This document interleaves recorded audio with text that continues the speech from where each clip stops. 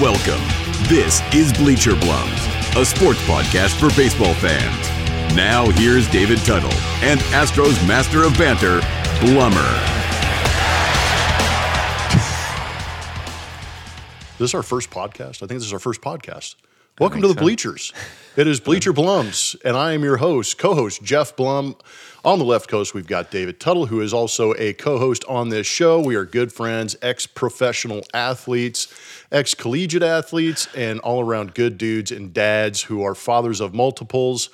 And we have a good time talking a lot on this podcast, so we greatly appreciate all of you tuning in, listening to Bleacher Blums. Tuttle, I've got a little something interesting to talk about with you to start off the top. All right. And it has a lot to do with, we talk about how you guys, everybody who listens to this podcast can go to Twitter or Instagram. We keep it real simple.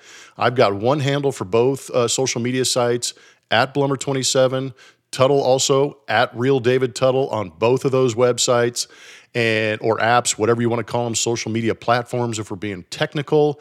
And I'm chilling on the couch, I maybe have a beer sitting next to me and I'm watching something, and I look up on Instagram and I see a story from David Tuttle. This doesn't happen all that often. And I see a story of David Tuttle, and I'm like, holy crap, I got to see this. I don't know what's going on. I'm figuring it's just going to be a link to the podcast promoting us, but no. I flip this thing on, and all of a sudden, out of screen right, comes this dude, all of a sudden on his hands, upside down, walking across the screen. And it's my boy, David Tuttle. Tuttle, what the hell is going on in that CrossFit class that you are 50 years old and you're upside down walking on your hands, dude? If I did that, every ligament in my wrist, elbow, and shoulder would disintegrate upon me getting up there, and I'd land up flat on my skull, dude. Congrats on getting the handstand, walking across the room done, dude. So that was actually a poor effort, but I appreciate That's that. Poor? I mean, hey, yeah. What are you doing on a good day? Yeah, I can get across the gym most days. Yeah. Jeez. I know. But no, I appreciate you bringing that up. I put on my story because somebody was videoing that. But, you get a better handle on what these crazy CrossFit classes do for you. But if you think about being able to do that at age 50, I mean, come on, I feel like I can do anything, especially do a podcast with a guy. You keep saying we're good buddies, but man, the more we prep and jump on these things last second, I think Plummer's going to disown me at some point. Like, all right, what I'm a professional here, and you just come on. Yeah, you're like, here we go. Anyway, so, I mean, I say this all the time. My favorite thing about CrossFit, honestly, as I get older, is being able to do all these crazy movements that they do. And I do get some, most people don't think I'm 50, but you get some of the kind of the, I don't know. I mean, you're still competitive, but, a 25-year-old guy, we know this from baseball, is going to, throw the ball harder and be a little more adept at doing these things. And so my pride in CrossFit is, staying young, staying healthy as possible, but really being able to do all these movements. And one of those movements, like you said, is walking on your hands. And so only a few people in class were able to do it. And I just thought, hey, let me give this thing a whirl. So not bad for an old pitcher, I guess. Heck yeah, that's real good, dude. The unfortunate thing is I know my limits. And my limit is not getting upside down. My limit is trying to keep everything upright. Getting out of bed half the time is getting, that's my limit. And if I roll out of bed and I'm relatively pain-free, I mean, I've got a threshold. I think I live at about a 3 or 4 now, considering. But once I get things rolling, I actually feel somewhat better. But that initial blast out of the bed, woof, that's hurting. No, it is. It's hard, and I think that's the mental side of this thing that I've kind of carried with me. I mean, my shoulder is still not what it was. I mean, I have some issues there, and I know you have some lingering things, and part of that is what we did before, for a living, like physical activity, but also part of it is just getting older. So I'm just trying to stay mentally strong, and I think challenging yourself and doing new things keeps you mentally strong, which again may translate into some physicality. But I appreciate you noticing, and maybe I have a screw loose, man. Maybe I do. I think we all do. That's just nature of the beast, and that kind of the underlying competitiveness of us, and I don't know if it's a delusion, but I still have whimsical thoughts of the fact that, man, I could still do that, but then I'm harshly reminded that I can't. So I do the best I can with what I've got right now. And you're a Peloton maniac. I've seen you. Oh yeah. So, Yeah, come on. I mean, I'll ride my ass off on the bike. I mean, that sounds terrible on the bike because it does kind of hurt your ass after a while. But I do what I can. I know my limits, and that the Peloton bike actually protects my knees and my ankles and stuff because my knees kill me. Yeah. I don't run anymore. I'll walk, but I need to. My knees hurt, man. Yeah, don't sell yourself short, Blummer. You're a tremendous slouch on the Peloton. Yes, I am. Thank you, Judge. let's jump into this thing. So lots happened actually in the last week or so, and surprisingly enough, we keep talking. Everybody says hot stove. Oh, it's simmering a little bit. I think it's actually kind of gone into full effect. I think there's at least one burner on the stove right now because there's a lot of things moving. And one of the things that actually happened, and this thing kind of shocked me, and Tuttle even tweeted about it at Real David Tuttle on Twitter if you want to follow him. But he kind of tweeted at me when Brent Strom at the end of the World Series, the emotional interview saying he's not going to be the Astros pitching coach in 2022. And I think the assumption at his age and everything he had accomplished was, well, he's going to go into retirement. He's going to consult. He's going to be available, but he's just going to take himself off the field and kind of be available in that sense, which makes perfect sense. This guy has had an extended career, had his hands on a lot of great pitchers, and really left an indelible mark on the game on what a pitching coach can and should be. And then, lo and behold, as soon as we get over the realization that Brent Strom is retiring from the Astros, it had to be, a week, 2 weeks later, all of a sudden we find out he's going to be the pitching coach in Arizona. And, my initial reaction was, holy crap, that happened quick. It wasn't the fact that Brent Strom was going to be a pitching coach. It was the fact that he was going to be a pitching coach somewhere else so quickly. I think it was the rapid movement that kind of caught all of us off guard down here in Houston. What were your initial thoughts on that, Tuttle? It's weird. My radar went up when you said, I don't know. I mean, obviously being inside the Astros organization, and you've just talked glowingly about Brent Strom consistently, I initially thought it doesn't really seem like he's retiring. And I don't know if I connected the dots in the incorrect way. You mentioned Jake Odorizzi, and I said, did Dusty and he have a falling out? And with COVID, your distance is a little bit further, but you were kind of like, well, they didn't have a head-to-head meeting, but you could just see that there was some tension. He took him out when he didn't want to, and he rushed him back, and you had all those things. So again, that's not related to Brent Strom in the same capacity, but it just, when he said, I'm not going to be back with the Houston Astros, always sounds a little bit different than I'm going to ride off into the sunset. And we've been to the World Series 3 or 4 years. So just that jargon, just that lingo kind of raised a red flag for me, meaning it seemed like he had a little more in the tank. And obviously very shortly thereafter, he proved that. And maybe you could shed some light on, like, Torey Lovullo is the manager over there. I didn't know if they have a personal relationship or a long-term relationship. When you're around the game as long as Brent is, and this is how you and I became friends. Yeah. I mean, I know a guy who knows a guy who knows that guy, It's and 2 degrees of David Tuttle. It's not 6 degrees. Yeah. That's right. I mean, in baseball it is. It's 2 degrees of anybody. So, I mean, you're connected to these guys a lot of, like, first relationship. But so I want to know about that, but I kind of took a quick glance at the Diamondbacks pitching staff. And that was the other thing that I think, this year we kind of criticized the Astros bullpen for sure, but, maybe Strom didn't know if Verlander was going to come back, and he's looking at, all right, I got a lot of work to do with this Luis Garcia, and I got a lot of work to do with some of these guys. And, if we keep Maton, and even Presley will be kind of the guy. I guess Lance McCullers, if he comes back healthy, but he's had, been dinged up. So I think it was a little piecemeal. And so maybe it wasn't all the relationship that he had with Dusty or the coaching staff.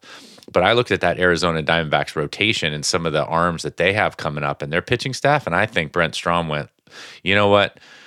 I am not ready to retire, but look at these dudes. I mean, he's got some dudes over there, and if he can make those guys pitch the way he wants, rock and roll. Dude, yeah, you can't see it in the video, but I was pointing at Tuttle as he was saying that because when he started out talking about Brent Strom and moving and getting away from the Astros and starting anew in Arizona, I do believe that Brent might have a house out in Arizona. I don't know. That may play into it, a little more comfort. He deserves it. But I wrote down development versus veteran. And he may have gotten to the point in Houston where he's exhausted himself as far as what he can do, or he's established a good enough foundation for Murphy is the bench coach and Josh Miller is the bullpen coach.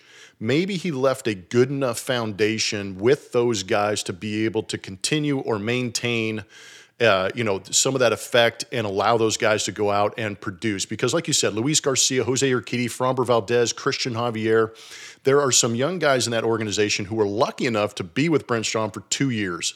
So maybe that was enough to impart enough wisdom and love and nurturing to let those guys continue to go. And Brent said, maybe my time's done here. And when I say development, to Tuttle's point, moving to Arizona, it is a young staff. It's a young team. They're learning. And maybe that's where he wants to get his hands, because you're starting to have these young, great pitchers come up, and it's another opportunity to get his arms around these guys and develop another great pitching staff in a situation where, development is expected as opposed to winning. Because I think once you develop, then the winning will come, and that's what he's probably trying to create over there in Arizona. And just a quick thought, talking about the 6 degrees of everybody in baseball, Torey Lovullo, I was turning double plays with him in 1996, 97 in AAA. So there's an immediate contact, and I still know Torey. When they come through town or we go through town, hopefully eventually soon, I will go over and have a conversation. We'll talk about turning double plays with Torey Lovullo as the Ottawa Lynx back in the day. So that's kind of funny how that works out. Well, it is. I'm sure I ran across him as well. But, a lot of ththese guys get into coaching after. Chip Hale comes to mind, when I was over at the Diamondbacks, and then he worked his way up. And, there's just a bunch of guys over there. But, you have Madison Bumgarner, who's probably on his way out, but sets a good example. And then you look at the young guys on their staff, like Stefan and some other guys that were really, they're looking at guys to be, the front line. And I think development is one thing, and I second what you said. So I just think he probably thought, a bunch of things, but I never got the sense that he was going to retire. And good for him. I mean, hopefully you guys don't have to play them in the World Series, I guess. But it can't be any worse than Snitker, Snitker young and Snitker old, getting after it in the World Series. So they're going to cross paths at some point. But, obviously, Brent Strom much better than I do, but we got to wish him well because, onward and upward. I mean, he obviously made the decision that was right for him and his family. Yeah, no, nothing but love from Houston. Brent Strom was also my pitching coach in AA, so I've known Stromy forever, and all the best to him. You're right, he is one of the best. How about the fact that the free agent market is really heated up for pitchers? Jose Barrios up in Canada for the Toronto Blue Jays got an extension, a healthy one, which I think is brilliant on their part. They've already got Robbie Ray. They're probably going to try and extend him too, who just won the Cy Young. But Jose Barrios was a great call. His ERA has actually gotten considerably better over his career, and I think he's one of those young arms that really could go out there and propel them into a playoff contention out there in the American League East. But I think we are starting to see, with the way the offense is played in Major League Baseball, with the 3 true outcomes, you're either going to walk, hit a home run, or you're going to strike out. So offense has actually gone down. The American League leading hitter, Yuli Gurriel, hit .317. That is one of the lowest winning batting averages in all of the history of batting titles. Yep. So the interesting thing to me is offenses are going down. How about the fact that pitchers are now the quarterbacks of the NFL? So I'm trying to draw the comparison. I think there's emphasis on the pitchers in baseball being compared to the quarterbacks because of their value. And the reason I say that is because Noah Syndergaard for the Los Angeles Angels of southern LA, north of the base of San Gabriel Mountains, has signed a 1-year contract with the Angels. Good for the Angels. They had to sign this guy. Shohei Ohtani's only making like $5-6 million.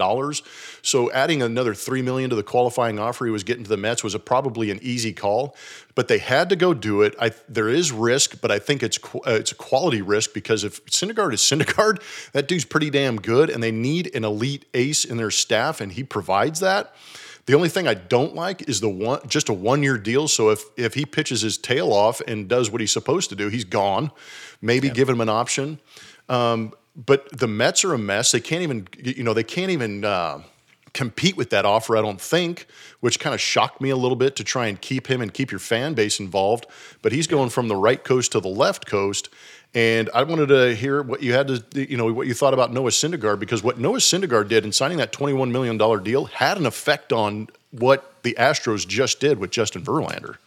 You texted me and that did. I don't know. I mean, to your point, the Angels needed somebody like that. Now, hopefully that brings somebody else. The 1-year deal, to your point, kind of makes it a little temporary. But if he is Noah Syndergaard, and maybe they end up extending him here if that goes well. The Angels should not sign any more position players until they get a staff that has 3 or 4 guys deep.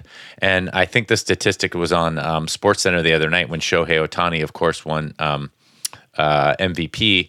His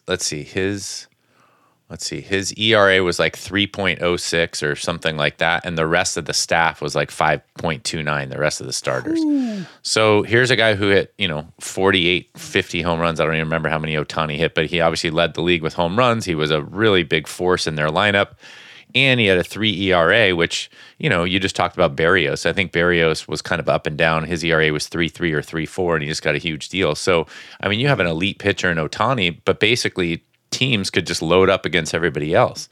So if you have a 3-game series or 4-game series and you're facing Ohtani or you're not, you're just going to collect your wins, on the day that Ohtani doesn't pitch. So now a Syndergaard and Ohtani, add one other person in there. That's a lethal one too. That's right. And then you're going to get Rendon and Trout back. I mean, Trout really has to stay healthy. I sometimes wonder if Trout Trout's looking at the sports pages like we are. He's like, we're 50 games out of first place. Like, I think I think I'm going to take it easy, and obviously he's not doing that. But anyway, so I think it's a good signing for the Angels. I would love to hear from you how that relates to Verlander. I know they made a qualifying offer at 18 point for Verlander, but he got a little bit more than that. Anyway, I have something to add to that after too. So how does that affect what Verlander did? Oh, well, we're talking about setting markets, and I think that's why I kind of, and I was listening to the Spa Track podcast. They do a very good job of breaking down contracts and having some pretty good opinions on that, and that's what kind of made me think about it in comparison of, Kirk Cousins may not be worth the contract he is, but he's a very good quarterback, and he allows you an opportunity to win. That's why he gets overpaid. And I think the idea of what free agent pitchers are out there, the availability in trades, who's available, what are you willing to give up? And I think that's why, maybe Noah Syndergaard got overpaid a little bit. I think that's why Justin Verlander got overpaid a little bit, or the Astros were a little more aggressive. And I like it because, if those two guys are healthy, both of them are coming off Tommy John surgeries. If those guys are who they are, you're not going to complain about the $25 million. And considering where the Angels are with the lack of pitching, where the Astros are as far as payroll is concerned, because you've got Greinke coming off, and now you just lost $7 or $8 million off of the contract you previously had with Justin Verlander. So you're getting a little bit of a discount, you're getting money back.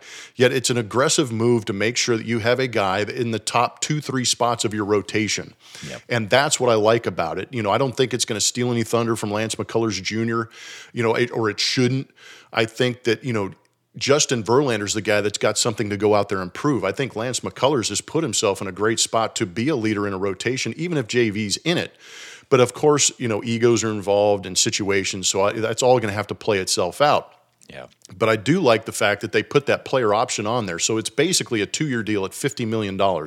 If you say player option, you and I both know. What do I want to take the money or not? If Justin Verlander goes 35-0 with a one flat ERA, then maybe I might forget about the option and go see what I can do. But I think the expectation for me right now is $1 million a start. Give me 25 quality starts, and if we get past that, we're winning big time. And I think the way things set up with this rotation, don't be surprised. And I'm going to ask you about this and see how you feel about it, or if I explained what I was talking about enough, is I'm going to rattle off some names in this rotation and the possibility of trades by signing Justin Verlander are created for the Astros. What I was going to say is that you mentioned the discount, and that makes a lot of sense with the contract. So he had a 2-year 66, so he's making 33. The qualifying offer takes him to 18. So they're already going to be out 18 if he accepts that, right? If he goes somewhere else, then they're free and clear there. So to your point, when Syndergaard signs, they look at it like, hey, for $6 or $7 million, we watched him throw the other day. He's throwing 95 and he looks healthy and he wants to be here. For $6 or $7 million more, $7 million more, we can add Justin Verlander. And to your point, I think when you're sitting in an office or even on this podcast having the discussion, it's a no-brainer. And who and I compares think to that? Who at $25 million? Who else are you going to get that's could be as good? Yeah, exactly. So I think that there you go. You explained it very well, and that made a lot of sense to me because I was thinking, gosh, it seemed like you said I didn't see how one contract affected the other. Thought he could take the qualifying offer. Only one player took the qualifying offer, by the way. My Giant, Brandon Belt. Yep. So there you go. Belt. And I think that's smart. I mean, it's comfortable. It's easy. Man, that was I think it was almost a courtesy by the Giants to extend that to him because I think Brandon's like, please, I want to come back. You know, I think, and he wants one more year to play with these guys. They had a great year last year. Yeah. And I think they're actually, the scuttlebutt on the Giants here on the left coast is that they're going to probably negotiate a 2 or 3 year deal with him as well. He's not that old. He had some injuries, and it's like they want him to stick around. They lost Posey in his contract as well. Crawford got 2 years. Yeah. That's right. So I think he'll be around. But I thought I'd throw that out there. Only one guy took the qualifying offer. But I think you were going to mention some names, but like you said, they'll work the ego thing out. Verlander and McCullers is a great place to start a rotation. I'm sure Dusty's happy. Yeah, Dusty's very happy about that. I agree. And, you know, Tuttle mentioning the only player to take the qualifying offer means that Carlos Correa did not take the qualifying offer. I think it was pretty obvious. We talked about it last podcast, talking about how the Astros are just protecting themselves and allowing them a supplemental draft pick to maybe, you know, compensate for Carlos Correa leaving. So that was just business working right there. But let's look at the rotation. So you've got Verlander or McCullers, 1A, 1B, Framber Valdez, Luis Garcia, Jose Urquidy. There's your 5-man rotation. Now, I'm going to offer up a couple of different ideas because I'm going to throw a couple more names at you. Jake Odorizzi has one more year in his contract. Christian Javier can extend himself and be a very good starting pitcher. In the minor leagues, you've got Hunter Brown, who is, by all reports and some of the video I've seen, is a legit dude who could fill a rotation. He's not going to be top end until he gets to the big leagues and figures it out, but he could be a 4-5 guy as a rookie. Peter Solomon showed signs of being a very good quality starting pitcher in the back end of your rotation. And then there's Forrest Whitley, who also had Tommy John surgery and coming back from that. So if he can get right and get back to that prospect status, he offers an opportunity to get in that rotation. Now that gives you an extended amount of guys. So here are 2 of the options I'm going to throw out there. And Tuttle, tell me if I'm crazy. The first one is obviously trades. We know that we can trade guys. They have the depth to go out there. So if you want to trade, and you already mentioned Jake Odorizzi has a little bit of history with Dusty Baker. If they could unload him and get a prospect in return or get a player in return, that'd be great, and maybe package him up with a guy like Peter Solomon, who has shown that he could pitch at the big league level but hasn't been given the opportunity because of the depth here in Houston. There's an opportunity. The second one, you're gonna love this, being an old school type pitcher. What if the Astros go 6-man rotation? Protect everybody and keep their innings down. Go 6-man rotation to start the season and to kind of play it out. Hey, I mean, I like it. I think more teams should have that anyway. Because why would you skip a guy and it kind of throws everything in arrears, right? Like if JV, you know, the NBA does this stuff all the time, and you didn't prep me for this question, but it makes me think of. Remember, they went from taking days off. Yeah. All of the NBA guys are still talking. They're like, are the Warriors the team to beat? And, you know, Phoenix is playing great. They're like, talk to me after Christmas. Mm-hmm. And they say it every year. Talk to me after Christmas. Let's get 30 games under our belt. It's right before the halfway point, before the All-Star break. You have 40 games to go. You got a good, I don't know, as they say, put it on paper or whatever. You got a good CV or resume for what you're going to be. Mm-hmm. And then let's make sure we get in the playoffs where we want to get into the playoffs. Why would you extend, Justin Verlander? Yes, you want to see him. Yes, you want to, I totally agree with you. And what happens if you start with a 5-man rotation is 2 weeks in or a month in, you're like, all right, everybody's had 3 or 4 starts. You're like, oh, we're going to skip a start for him, or we're going to skip. And now it's like chess pieces. Like, well, we got to move him, then we'll make him the long guy. And then we're going to just start with a 6-man rotation, which, like you said, I mean, you thought it might be crazy. It doesn't sound crazy to me. But I wrote down all the names because I'm not always up on Houston. I mean, I like Christian Javier where he was. You don't have to extend him. But Urquidy, I mean, is a really solid. He might even move into a 3 starter. I mean, he's a 4 or 5th starter. I think you could be right on that. Yeah, he can go all the time. Framber, of course, has to throw strikes, but I could see Framber being your 4 or 5, and then Odorizzi, if Dusty doesn't like him. The problem with that scenario that you mentioned at the outset is I don't know what you can get for Odorizzi. He had 2 really good years in the big leagues. One, especially with the Twins, I think that was his all-star year, and maybe it just hasn't worked out and he hadn't gotten back healthy. If he can show, that would be the only challenge, is that I don't know if he showed enough this year. Actually, in the World Series playoffs, he was kind of valuable. He was a long guy, and I think he got that's extended. what they're kind of hoping for is how he finished, not how he pitched throughout the course of the season. You're right. Yeah. So anyway, so that would be the one hiccup in this plan, is like, hey, if you trade him, but I don't. Here we go. We're having this hot stove thing, and we're lighting this, and we're getting it all fired up. And you know what's going to happen? This same thing that happened when the Rams traded for Odell Beckham Jr. It's like, hey, we have a plethora of riches. We have all this stuff. Oh, Robert Woods tore his ACL in practice.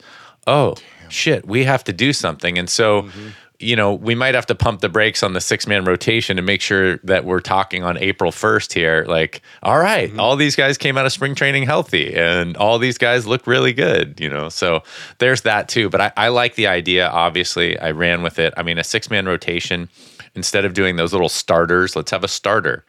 An opener, excuse me. Opener, yeah. Yeah, they're all starters, right? So yeah, let's have the opener theory. No, a 6-man rotation. You heard it here first, Blummer.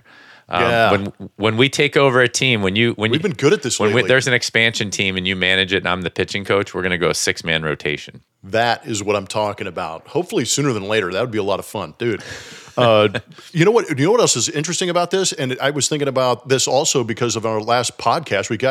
We went off on the CBA, the collective bargaining agreement, expiring on December 1st. And I was kind of curious. I'm like, man, this seems like a lot of free agent signings before the collective bargaining agreement's up. And I wonder if it has something to do with that deadline. So you're signing these guys under the current agreement.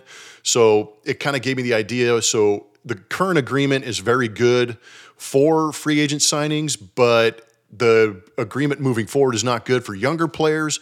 And it almost kind of puts things in perspective, like we were talking about, how you feel like the current CBA negotiation coming up is going to be contentious, but it's also going to be maybe more or less based on when these guys become free agents. And I know the idea of paying these guys based on WAR, that's a whole nother podcast. We'll kind of save that for later. But I thought it was kind of interesting to see these guys signing. And I was actually pretty positive about the situation. I was like, man, I think this is a good sign for the CBA moving forward, because whether or not the players like Rob Manfred or Rob Manfred likes the players, ownership seems pretty content and in signing guys for free agency, but they're also showing that they're not afraid to spend some money. So maybe the owners and players can hammer this thing out and maybe just use Manfred as a conduit. Yeah. And I was pretty pumped about this, actually. Well, I didn't think about it in that context, and I think you're absolutely right. I think when business as usual is going on, that's a good way to put it. Yeah, right, because agents are doing business and baseball is doing business, the owners, the GMs. It's kind of like, oh, if business as usual, because I remember being with the Reds during the strike shortened year, or when there was the lockout at spring training. Was it a lockout? And we had scab. No, it was a strike. The players, it was a strike, yeah. Yeah, 94 they had guys, maybe crossing the line. The scabs that were crossing the line in early 95 maybe. Yeah, it was 94, 95 spring training. Yeah. Aaron Boone was my roommate, and that was his first spring training. And here he is, like, the grandson. No, I'm just saying the grandson of a guy who like came down the Union. It's like, if you needed a voice in the clubhouse, Aaron's like, yeah, we're not going to be scabs. Like, he's like, we're not going over there. So, but it was really cool to have that on the minor league side. I mean, that was like his first year, cool. Second year. And we were like, okay, we'll just hang out at the condo and not do anything. But what I was going to say about that is that was really contentious, and they talked about it all off season. It kind of led into that. So I'm only going by the vibe or the feel, but what you just said made me think of that time, because I remember, Jim Bowden was like in the clubhouse screaming at guys, telling them like, all you want to do is play baseball, and you're not part of the union yet, like that kind of thing. Like, just playing the mind games. Anyway, I got stories about that too, but for another day. All I was going to say is that I think you're right. I think it's a good sign, business as usual, because I remember that year, but prior to the strike, it was the talk of the town, and right now it doesn't seem to be a concern for all the parties involved. So I think we'll make it happen. And, and I say baseball will make it happen. And like I said, there'll be some barbs and we'll hear some things, but whatever the heavy issues are of the day, they'll hammer it out, I think. They will. And you know what? We're going to hammer out a word from our sponsor. The best way to learn a language? Immersion. Living where the language is spoken and using it every day. But if that's not in the cards this year, you can still learn a language the second best way, and that's with Babbel. Be a better you in 2024 with Babbel, the science-backed language learning app that actually works. Don't pay hundreds of dollars for private tutors or waste hours on apps that don't really help you speak the language. Babbel's quick 10-minute lessons are handcrafted by over 200 language experts and help you start speaking a new language in as little as 3 weeks. Babbel's designed by real people for real conversations, and their tips and tools are approachable, accessible, rooted in real-life situations, and delivered with conversation-based teaching, so you're ready to practice what you've learned in the real world. Here's a special limited-time deal for our listeners. Right now, get up to 60% off your Babbel subscription at babbel.com/Blue Wire. That's 60% off at babbel.com/Blue Wire, spelled BABBEL.com/Blue Wire. Rules and restrictions apply. We appreciate that word from our sponsor, and we appreciate Blue Wire Podcast helping us out and getting us out there and distributing this podcast so everybody can enjoy it. And we're going to get back into a little bit of our old school mode. Tuttle, I'm going to put it on a tee for you, man. Knock it out of the park. What do we got? Nice. What'll Tuttle say? Hey, so this one, I know we're kind of up against the clock today, but I wanted to mention to you that we have a chore list in our house. And I think we started this before with you. I said, do you guys have a group text in your house? Because I always think it's silly to text like my daughter or my son that's upstairs, like, 100 feet away. And you said, absolutely. It's like, hey, who's emptying the dishwasher? Who's doing that? But somebody is going to have to explain to me why we have a chore list. We've had the chore list in the house for a long time, got 3 kids. My daughter, actually, who's super artistic, when she was 11, made this cool chore chart where it had a little spin thing on it. So every year or every week, we switch the chores because people get tired of it. So it's like a 3-week thing where she spins it, and then you end up with these chores. So really cool and creative. But I come home every day and say, whose job is it to empty the dishwasher? Who was supposed to feed the dog? Who's supposed to take the trash out? I'm the town crier. What is the purpose of a chore list if you have children who are able to read and they understand what all of the terminology and the words on the page mean, but they don't flip and do what is on the list? There's the What'll Tuttle say of the day. And I know you have stories around this, and we don't have to get too in depth. We're parents, man. My kids are 17 and 16 and still do this. I know. That's my point. So you got nothing to look forward to. It only maintains itself. I wish I could give you hope. There's no hope. I know. And when do they appreciate it? I've said this. My wife rolls her eyes every time I say this. When you make the deposit. Yep. Thank you. That must be it. Because my favorite saying, and I've said this, and it's old school because it was Mark Twain, but, as a boy of 14, I couldn't believe what an ignorant fool my father was. And now as a man of 21, I see how much he's learned in 7 years. I think that, the age may be different now because the kids stay at home longer, 14 and 21, but when they come home and they're 23 and they're paying their own bills is when the magic happens. Is that what I'm waiting for? Yeah. 24, 25 for them to go, oh, this is how the real world works. Like, I have that long to wait. I don't know if I can make it that long. Dude, trust me, chores are the same way. And actually, I might steal the spin wheel thing idea because we were like, you're doing this, you're doing that. And keep in mind, you've got a dog, we've got a dog. Yeah. Somebody's got to pick up the poop. Usually it's me or Corey. But at the same time, we're like, why isn't the trash taken out? Why isn't this? What? And you're doing the same thing. You're like, why? I hear the garbage truck go by. I'm like, damn it. It's like, who's going to take but you're running out there in your underwear. It's not your kids. Exactly. They're upstairs. And you're like, wait, why am I running out here? On the Ring doorbell camera, here goes Dad in his drawers and flip-flops, throwing my trash at the trash guy. It's insane. That's what we do. And now that they're old enough and they're talking about college, I'm like, you guys suck as roommates. You guys are terrible. you guys got to get better roommates. There you go. That's funny. Shaming them. I'm going straight Twitter troll on them. I'm like, you guys suck. Your roommates are going to hate you. Yeah, your roommates are the worst.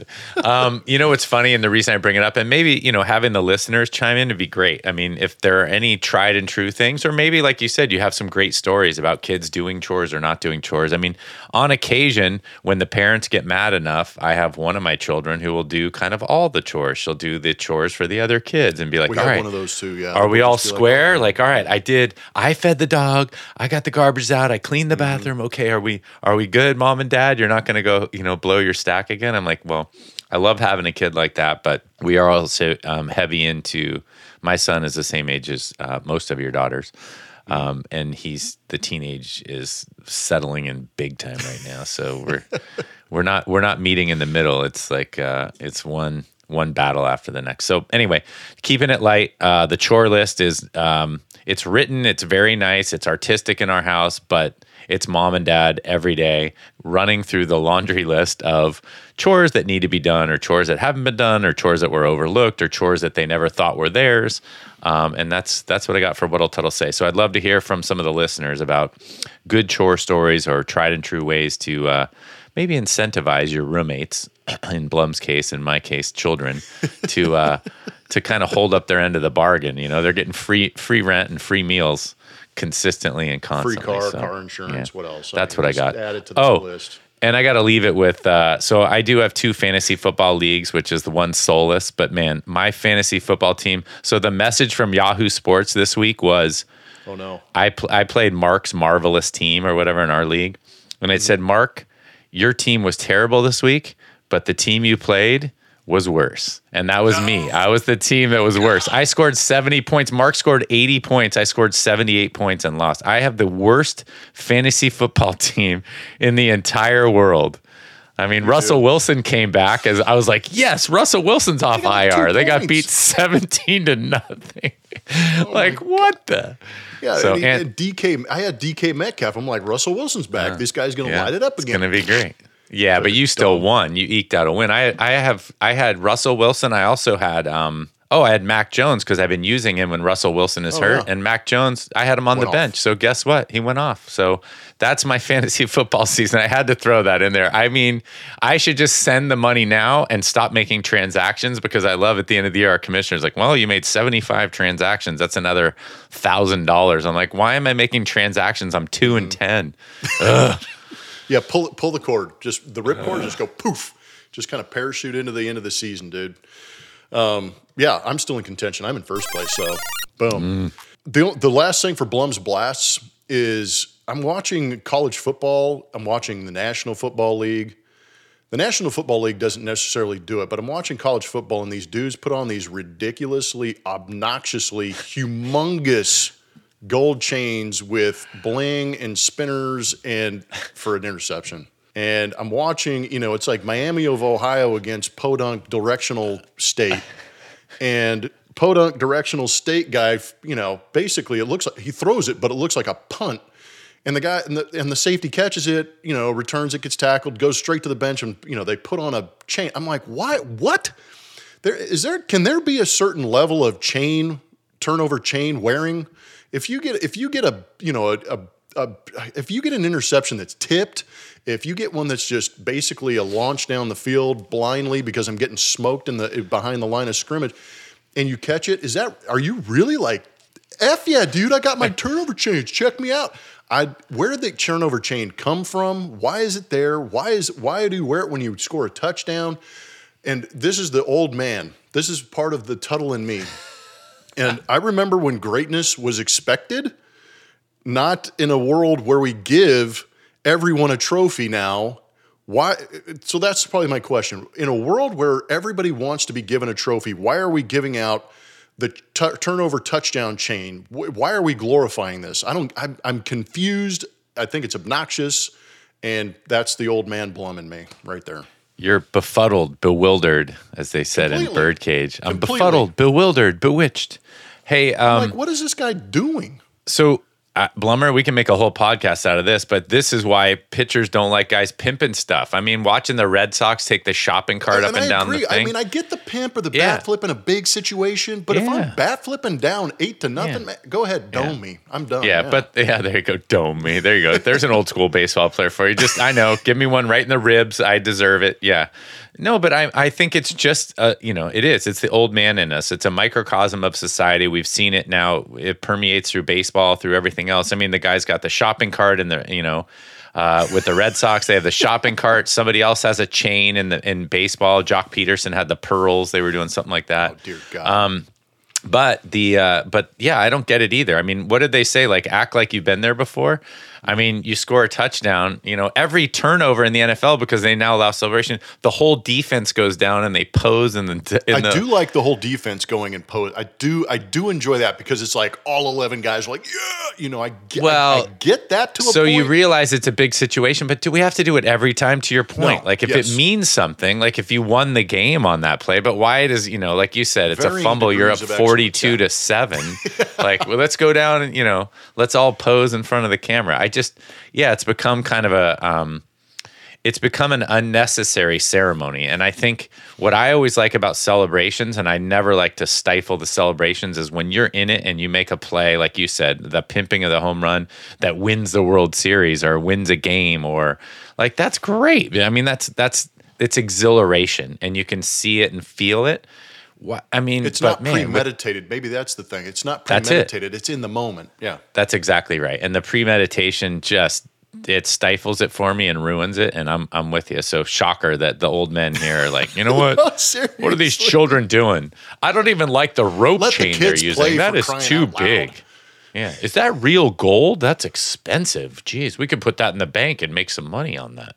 Well, shoot, the NCAA is probably making sure it's not real or not donated, or else they're going to suspend these guys or take away their scholarship or something stupid. I saw the one Deebo Samuel had on. He's in the NFL. That thing looked real. I was like, damn, I was going to say, maybe that's what I saw too, man. That thing was unreal. I'm like, dude, you could break that down and make 35 very nice necklaces out of that thing, dude. Yeah, and you know what someone say, like, they're going to make the Super Bowl rings out of that, but I don't think they're winning one. So it's like, you guys wasted your money. I don't know. I know. Hopefully, Rams are an interesting case. Maybe they do turn it around, but that's going to do it, man. Yeah, we were very succinct, very on target with this. I have an important conference call after this, which is why I'm ruining this podcast and ending it so quickly. But I thought it went really well. There were some good key topics, some current events. Nicely done, Tuttle. We should probably roll it like this more often. You're the professional TV guy. You're like, this is what we're going to talk about. This is how we're going to do it. My COVID test did come back. I have my surgery tomorrow. My COVID test was negative, so there you go. Tuttle's negative COVID. That's public good news. Best of luck with all that, man. Yeah, it should be fine. But I'm glad we got another one of these in the can. There's so many ways you can go with that. Yep. Yeah. Tuttle got a podcast in the can. Anyway, we'd like to wrap up the podcast by thanking first responders, military, police, fire, teachers, everybody out there putting themselves in harm's way, especially during this pandemic time, right? Being around other people could be challenging. And there are people that choose to do it so that we can have our freedoms. And we greatly appreciate you.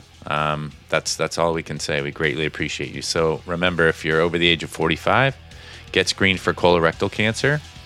And Blummer, take us out of here. Yeah, I would just like to let everybody know I selectively use COVID as an excuse to stay away from people. And until next time, get after it and believe it. Believe it.